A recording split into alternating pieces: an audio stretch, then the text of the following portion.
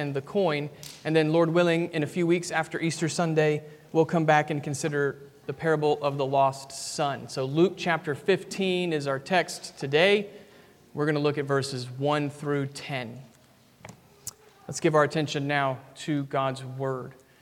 This is what the Holy Spirit says to the church of the Lord Jesus Christ, beginning in verse 1 of Luke chapter 15. Now the tax collectors and sinners were all drawing near to hear Jesus. And the Pharisees and the scribes grumbled, saying, "This man receives sinners and eats with them." So Jesus told them this parable. "What man of you, having 100 sheep, if he has lost one of them, does not leave the 99 in the open country and go after the one that is lost until he finds it? And when he has found it, he lays it on his shoulders, rejoicing. And when he comes home, he calls together his friends and his neighbors, saying to them, 'Rejoice with me, for I have found my sheep that was lost.' Just so, I tell you, there will be more joy in heaven over one sinner who repents than over 99 righteous persons who need no repentance. Or what woman, having 10 silver coins, if she loses one coin, does not light a lamp and sweep the house and seek diligently until she finds it? And when she has found it, she calls together her friends and neighbors, saying, 'Rejoice with me, for I have found the coin that I had lost.' Just so, I tell you, there is joy before the angels of God over one sinner who repents." Brothers and sisters, this is the word of the Lord given to us for our good. May God bless the reading and the preaching of His word. Let's pray together.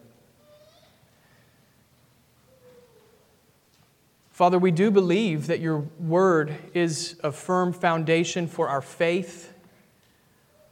And we believe that your word reveals to us what you are like, what we are like, and what we are like in relationship to you. And so we pray, God, that today we would have eyes to see you for who you are, and that we would have eyes to see, Father, ourselves as we ought to see ourselves.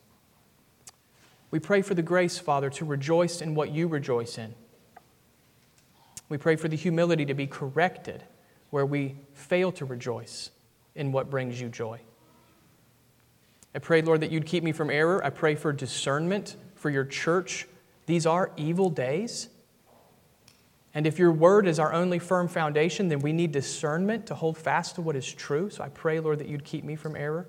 Pray that you'd give your church the grace that she needs to listen to your word with ears of faith. And we ask all this, Father, confident that you hear us because Christ is risen from the dead. In his name we pray. Amen. Friends, if you wanted to capture the truth of our passage this morning, you could really do no better than a line from John Newton's classic hymn, Amazing Grace. It's my favorite line from the hymn. It's there in the very first verse. "I once was lost, but now am found." Lost and found. That's Luke chapter 15 in summary form. This is why Jesus has come to the earth. He came to seek and save the lost. And that's what we find Jesus doing in this chapter of Scripture. He's seeking the lost. He receives tax collectors and eats with sinners. And he's seeking them so that they may be found. Lost and found. That's Luke 15. Of course, that's not the only thing that happens in Luke 15. Not everyone appreciates Jesus' rescue mission. The Pharisees and the scribes, Luke tells us, they grumble against Jesus.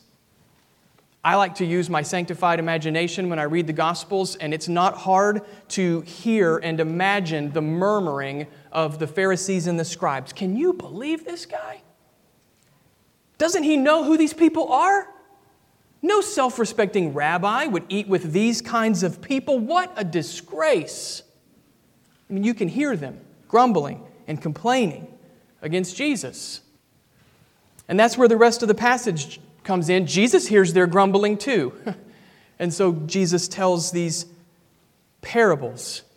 We've already said that we're going to save the last parable, the longest one, for a few Sundays from now. But the first two parables are clear enough, a lost sheep and a lost coin. The parables are not hard to understand. They're simple enough for a child to follow along.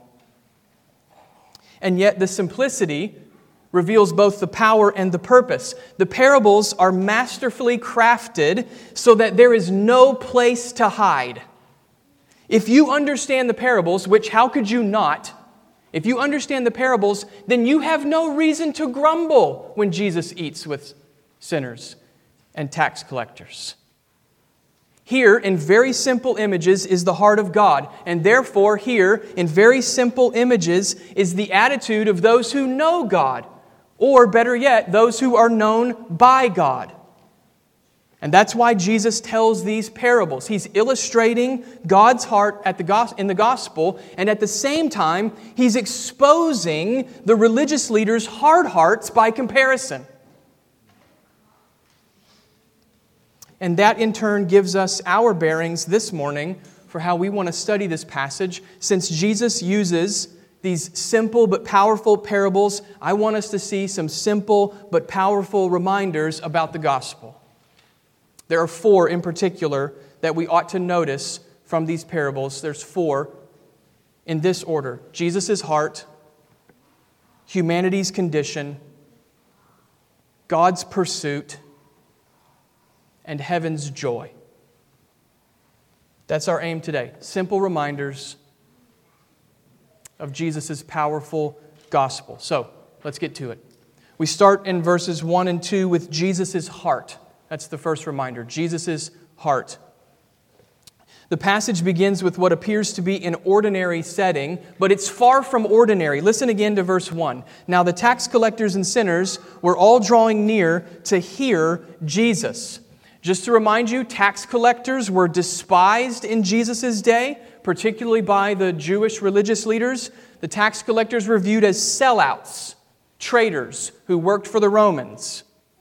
And sinners, well, you can guess the kind of people who got that label.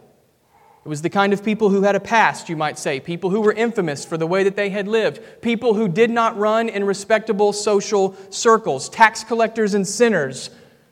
That's the setting that Luke describes in verse 1. Now, that fact alone is pretty remarkable, but that's not the most eye-catching thing about verse 1. Notice what the tax collectors and sinners are doing as they come to Jesus. They are coming to hear Him, Luke says. That's astounding, friends. Just look back one verse. The chapter break distorts this, but just look back one verse. Chapter 14, verse 35, Jesus says, "He who has ears to hear, let him hear." And now one verse later, who is hearing? Not the religious leaders, but tax collectors and sinners. That's who's hearing the good news and responding to Jesus. So the kingdom of God is coming and it's bearing fruit, but it's not bearing fruit among the righteous people. It's bearing fruit among sinners and outcasts and people you would avoid. And of course, this offends the religious leaders. It offends them. Verse 2 makes this very clear. And the Pharisees and the scribes grumbled. Sounds like Israel in the wilderness, doesn't it? They grumbled, saying, "This man receives sinners and eats with them." Sharing a meal in Jesus' day was a sign of acceptance, and the religious leaders can't fathom that Jesus would do such a thing. These are not people you receive. These are people you rebuke. But that's not Jesus' heart, brothers and sisters. He receives these people. That is, He welcomes them. He invites them to share in His fellowship. He encourages their presence. And He does so in a way that they perceive as both warm and receptive. Please don't miss that. I take it that the tax collectors and sinners did not make the first move toward Jesus. The cultural taboos of Jesus' day were well established. So in order for these kinds of people to draw near to a clearly powerful teacher like Jesus, He would have had to have moved first. They're not going to walk up to Him on their own. The cultural barriers are too high. He would have had to move first. At a minimum, Jesus went about His ministry in a way that clearly communicated, "I want fellowship with you. I'm willing to receive you." Friends, that's the heart of Jesus Christ. He desires He desires for sinners to come into His presence, to hear His word, and to share His fellowship. Now, as I say that, someone may be thinking, yeah, but isn't that risky, Jeff? If we say that Jesus welcomes sinners, aren't we potentially minimizing sin? Couldn't this undermine the holiness of God? Those are good questions. You may be asking those questions yourself, or you may have heard someone ask those kinds of questions. And here's how I would answer those kinds of questions with two observations from this very passage. First of all, notice again that connection between verse 35 in chapter 14 and verse 1 in chapter 15. That connection is the key to the text. Jesus has just been preaching about the cost of discipleship. He's just called people to hear, and then who hears? Tax collectors and sinners. In other words, the tax collectors and sinners heard the clear teaching of Jesus. They heard Him talk about bearing the cross and renouncing all that you have. They heard Him preaching about the first becoming last and the last becoming first. They heard Him say that you must have no higher allegiance than Him. They heard Jesus preach the whole truth and nothing but the truth. And still they come to hear. And then the second thing I would answer is by pointing out to you the concluding verse in each of the parables. Look how each parable ends. Verse 7 and verse 10 both mention the joy of repentance. Repentance. We're going to come back to this at the end of the sermon, but for now I just want you to note that Jesus preached repentance. He welcomed sinners, but He welcomed them with the clear call of the gospel. And so, from this, I take it that Jesus did two remarkable things that we should never drive a wedge between. One, Jesus preached the whole truth of God. And two, Jesus loved and received sinners. He did both of those things. In fact, friends, those two things are not at odds. To preach the whole truth of God and to welcome sinners. Those things are not at odds, and woe to us if we ever act as though they are. Preaching the truth does not mean stiff-arming people you consider unworthy. Preaching the truth does not mean making harsh pronouncements that fail to see others as actual human beings. At the same time, loving sinners does not mean minimizing the truth. Loving sinners does not mean obscuring the call of repentance and faith. Friends, this is part of the challenge of this passage. No one was more committed to the truth than Jesus. And no one displayed more warmth towards sinners than Jesus. They're not at odds. In fact, I'll just be straight with you. I am very, very concerned that the polarized nature of our culture is dramatically harming the witness of the church. Dramatically. You may know what I mean. Everything is polarized these days. It's either this or that, and there's nothing in the middle. It's either this or that. There's no option but the extremes on any particular question. And that attitude is sadly distorting the way that we think about Christian witness. So hear me on this. Aiming to be careful and winsome in how you proclaim the truth is not selling out the gospel. I'm going to say that again. Aiming to be careful and winsome in how you proclaim the truth is not selling out the gospel. It's wisdom. At the same time, being clear on the reality of sin is not being hateful or bigoted. It's courageous. That's Jesus' heart. He is clear on the truth and He welcomes sinners. To be about the gospel, you must have both wisdom and courage. In fact, that's a good takeaway at this point. We need both wisdom and courage. I remember having a conversation with someone, and this person asked me a question, and he clearly wanted a this or that answer. And I said, well, I think the biblical approach to that is probably a bit more nuanced. And he said, nuance is a code word for being a liberal. In what world? Not my world. Right? Wisdom. At the same time, I've had conversations with people, and they said, is it wrong to do X, Y, or Z according to the Bible? Yes, according to the Bible, that would be wrong. That's what God says. Courage. You see, wisdom and courage. If you want to have Jesus' heart, you need both of them. That's a good takeaway at this point. We need both wisdom and courage. Instead of going along with the polarized state of the world, let's be people who share the heart of the Lord. We need wisdom to be winsome with the truth, and we need courage to be clear with the truth. If you like mnemonic devices, it's a W and a W and a C and a C. Wisdom to be winsome and courage to be clear. That's what we need if we want to be like Christ.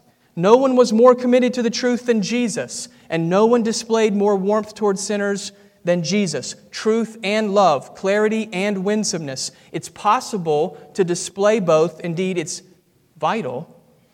And we know that it is because we see it here in this text in Jesus' heart for sinners. That leads us into the second simple reminder, which is one of the truths we need to be winsomely clear about. From the two parables, we ought to note humanity's condition. Reminder number 2, we ought to note humanity's condition. What is humanity like according to the Bible? Left to ourselves, what is our nature? That's one of the most important points that Jesus makes in these parables, and He makes it because the religious leaders seem to have forgotten it. The religious leaders think that tax collectors and sinners are somehow worse off than they are.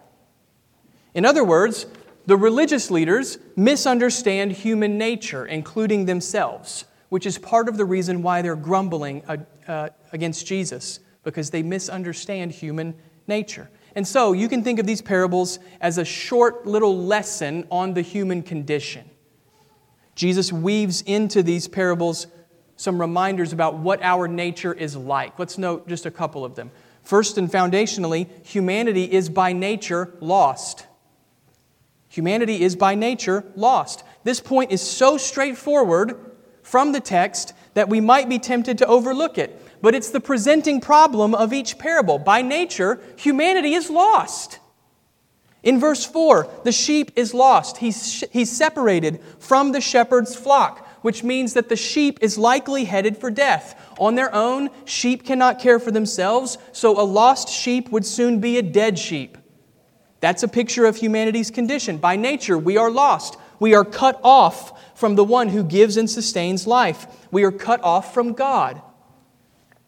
The second parable makes the same point. Verse 8, the silver coin is lost. And obviously, there's no way for a coin to find itself.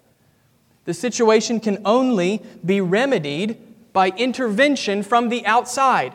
Someone's got to find the coin. And that's the second thing that we ought to note about humanity's condition. We stand in need of divine intervention. We stand in need of grace. Again, just let the simplicity of the parables teach you at this point. If the sheep is going to be found, then the shepherd has to find it. If the coin is going to be found, the woman has to find it. The sheep cannot and will not bring itself back to the flock. The sheep needs the shepherd. The same is true for the coin. The woman must seek out what is lost. She must take the initiative, light the lamp, sweep the house until she finds the coin. Apart from that determined effort, the coin will never be found. Friends, that's a picture of the human condition. Apart from God's intervention, sinners stay lost. They stay lost. Apart from grace interrupting the natural course of the human condition, sinners remain separated from God, bound in sin, and headed for eternal destruction. The simplicity of the parables illustrates a massively important truth in the doctrine of salvation. In order for lost sinners to be found, God has to seek them out. God has to take the initiative.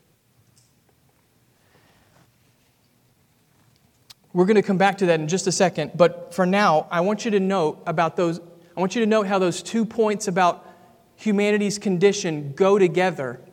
There's a connection here that you have to see. Humanity is by nature lost, and therefore God must take the initiative. Do you see how they go together? By nature, we're wayward, and therefore, by definition, we need God to take action. Those 2 points go together. If we understand the radical depth of our bondage to sin, then we can understand why grace must be sovereign and free and triumphant. In fact, many errors in the Christian life begin right here, when we overlook how radically depraved human beings are by nature. As counterintuitive as it might seem, a biblical understanding of salvation begins with a correct understanding of sin. What does it mean? What does it mean that God saves sinners by grace alone, through faith alone? Well, step one to understand that is to understand sin and the human condition. So think, for example, of that wonderful passage in Ephesians chapter 2, where Paul says that we're saved by grace through faith. You know that wonderful text, Ephesians chapter 2, verse 8? We're saved by grace through faith, and this is not our own work, it is the gift of God. Perhaps the clearest passage in the Bible of the fact that salvation is a gift. But think about how that chapter begins. Before Paul gets to the soaring declaration of God's grace in salvation, he begins where? With humanity's radical depravity before God. Verse 1, but you were dead in your trespasses and sins, Paul says. Ephesians chapter 2, verse 1. So do you see what the apostle is doing there? It's the same thing that he's doing in all of his letters. He's explaining in his letter what Jesus is illustrating in the parable.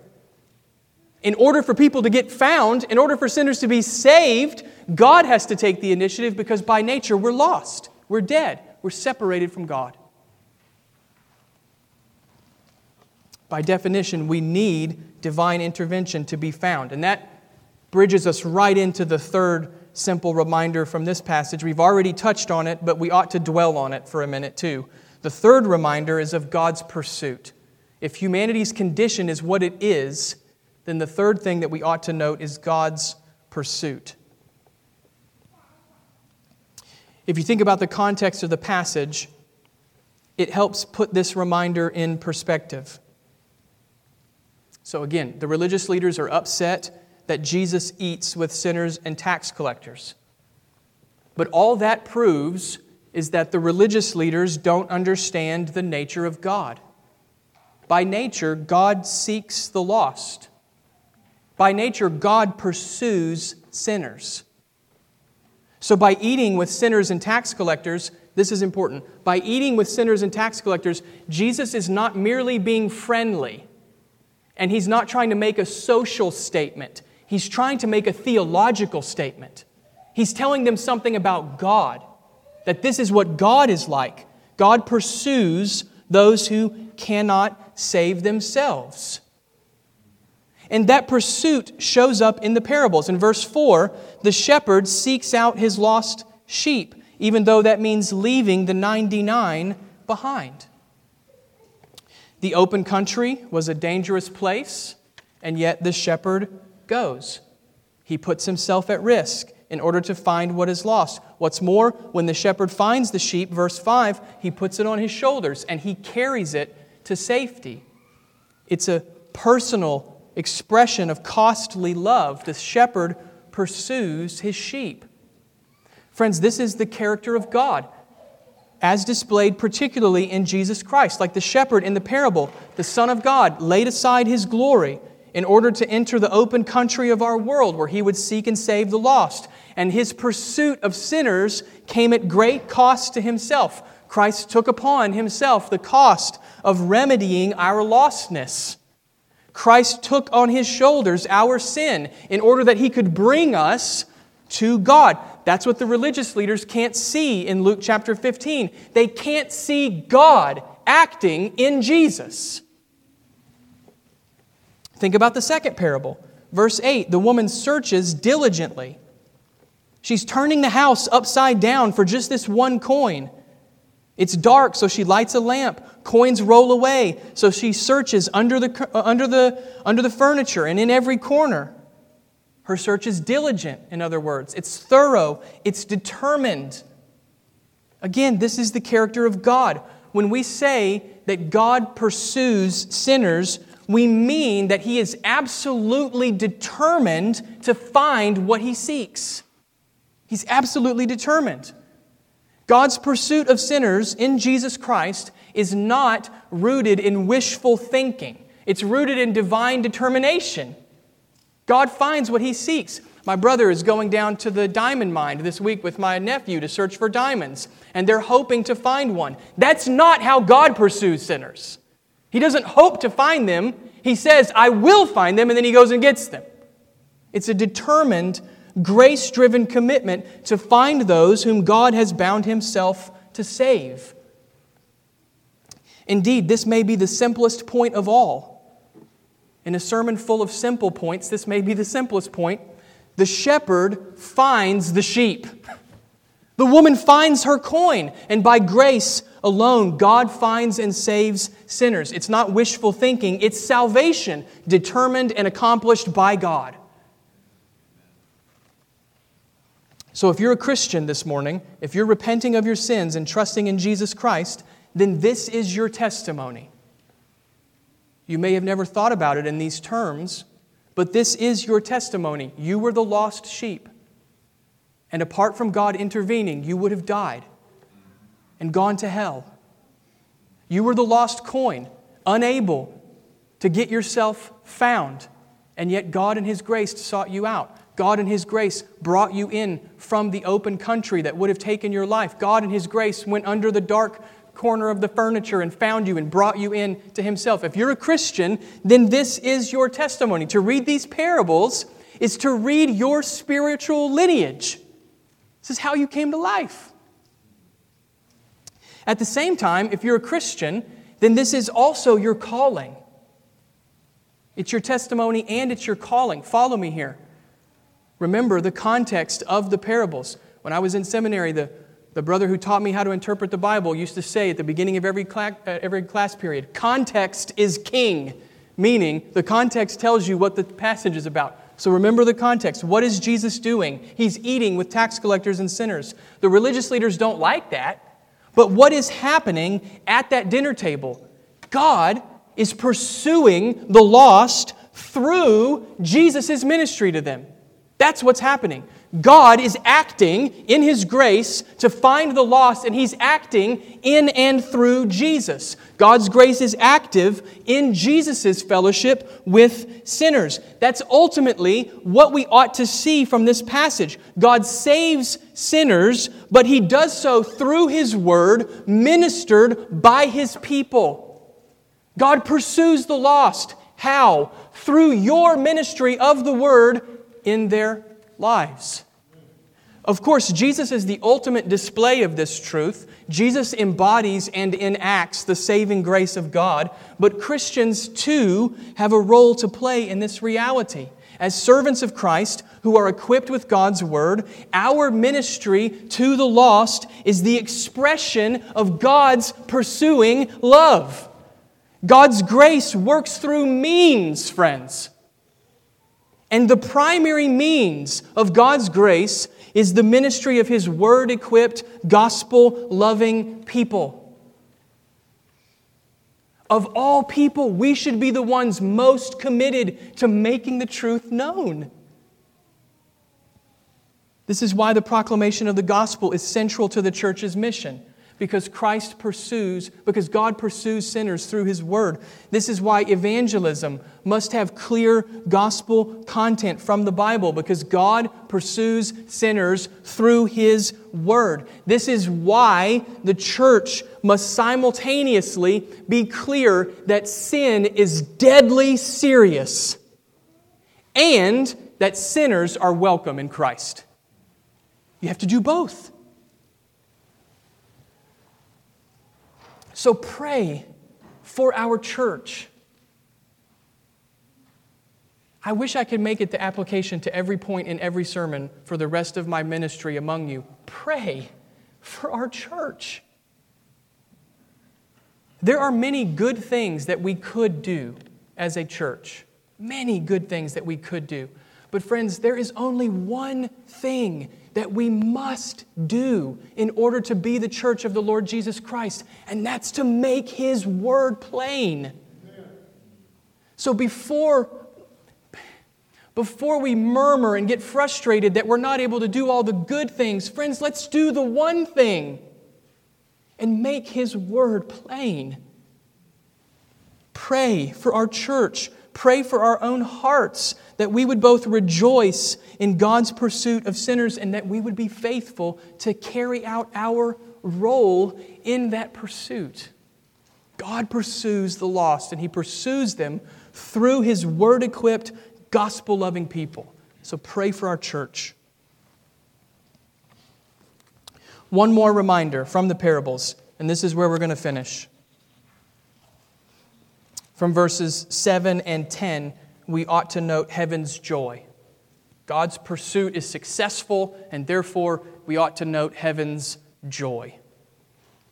Each parable ends in the same way, with heaven rejoicing when the lost are found. Look again at verse 7. Just so, I tell you, there will be more joy in heaven over one sinner who repents than over 99 righteous persons who need no repentance. Now, Jesus is not saying there are some people who don't need to repent. Rather, Jesus is using the Pharisees' logic against them. Self-righteous people like the Pharisees and the scribes, people who rest on their own moral standing, those people miss out on the joy of heaven. Why? Because they think they don't have anything to repent of. So they miss out on the joy of heaven. The heavenly throne room breaks out in praise when even one sinner is found by God's grace. This is why Jesus eats with tax collectors and sinners, because His aim is to do the will of His Father. Jesus' aim is to accomplish that which brings joy to His Father's heart. So He eats with sinners. And this is so significant that Jesus repeats it in verse 10. Listen again, verse 10. Just so I tell you, there is joy before the angels of God over one sinner who repents. Again, heaven rejoices in the salvation of the lost. To shun the lost, then, is to demonstrate that you don't know the character of God. To shun the lost is to demonstrate that you don't know the character of God. In fact, Jesus makes precisely this point in verse 6. Look at verse 6. He's telling the parable here about the sheep. And when the shepherd comes home, he calls together his friends and his neighbors, saying to them, "Rejoice with me, for I have found my sheep that was lost." On a basic level, Jesus is saying that heaven's joy is meant to be shared. When God rejoices in the salvation of the lost, those who know God rejoice as well. What delights God ought to delight God's people. But think about the implication that Jesus is making here. It's going to come out clearer in the parable of the prodigal son, but it's present in this parable. This is really the heart of His correction. If you don't rejoice in the salvation of the lost, what does that say about you? It says that you don't understand the Father. Indeed, you might not even know Him. You may be lost while thinking you are found, because those who know God share in the Father's joy. Heaven's joy reveals the Father's character, and to share in that joy is part and parcel of knowing God. We'll have more to say about that when we get to the prodigal son. But as we close this morning, there's just one more application that I want us to think about. As we've already seen in the passage, part of the purpose of these parables is to call Christians to carry on in Jesus' mission of seeking and saving the lost. That's part of the purpose of these parables. By shunning the lost, the religious leaders reveal that they don't know God. True disciples join Jesus at the dinner table with sinners. That's what he's trying to say. If you know my Father, you would be doing what I do. So the parables are both simultaneously rebuking the self-righteous and instructing disciples. Carry on with what Jesus is doing. So that sets up this last application that I want to try to make to you. It's a question, because I like questions. What is it that sustains disciples as they seek to carry on in Christ's mission of seeking and saving the lost? What is it that keeps them going? The world is a dark place, if you haven't noticed. And the ministry of the gospel is often marked by hardship and hard soil. So what keeps the disciple going? Or to ask it a different way, what's the fuel of evangelism? What's the fuel of evangelism and discipleship? The answer, friends, is this final reminder. The answer is heaven's joy. The fuel of evangelism is not necessarily a heart for people, though that is certainly important. The fuel of evangelism is the delight of God the Father in saving the lost. In other words, the joy of the Lord is our strength in evangelism. Because God rejoices, we keep serving. We seek the lost because heaven rejoices when that one wayward sheep is found. We search for the lost because the Father delights to share the joy of His salvation with His people. Friends, that's the only sustaining fuel for evangelism. If we root our ministry in the number of converts we might see, then we'll either get discouraged or we'll end up compromising the message. The world is dark, people are lost, and the soil of the human heart is incredibly hard. So if we try to sustain our evangelism with the number of people that we see converted, it's discouragement or compromise. Pick which one you want to go. But if we root our evangelism in the joy of God, in the fact that God delights to save sinners, if that's the fuel of our evangelism, then we can simply entrust ourselves to faithfulness, believing that God will do what He delights to do. Why do I share the gospel? Because God loves to save the lost. That's why we share. The fuel of evangelism is the joy of God. We can give ourselves to the work, beginning in our own homes. Let me say that again. Beginning in our own homes and then expanding out through our neighborhoods and our workplaces. We can give ourselves to that work because God loves to save sinners. God's heart is to seek the lost, even the one solitary sheep. And so therefore we engage in that work ourselves. Heaven's joy is the fuel for an evangelistic heart and church.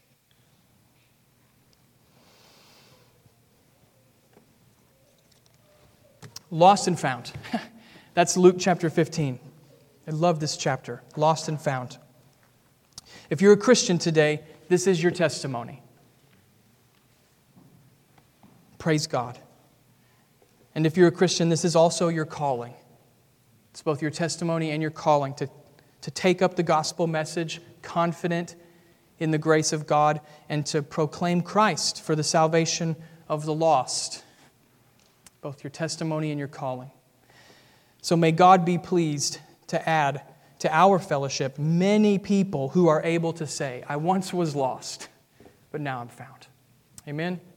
Let's pray. Father, thank you that you save lost sinners like me. Thank you, Father, that you do not leave the one sheep who is lost. Thank you, Father, that you do not forget about the one coin that has rolled away into the dark. You pursue the wayward. And we thank you, Father, that your grace is so sovereign and free and mighty that it can overcome our own natural condition of being dead in our sins. Lord, infuse in us a renewed confidence to be about the work you've given us to do. And Father, we pray that the joy of the Lord would be our strength in these days. That we would be compelled by the Father's delight to save the lost. Give us grace, God. Help us to rejoice as we ought. In Jesus' name, amen. Amen. Let's stand and joyfully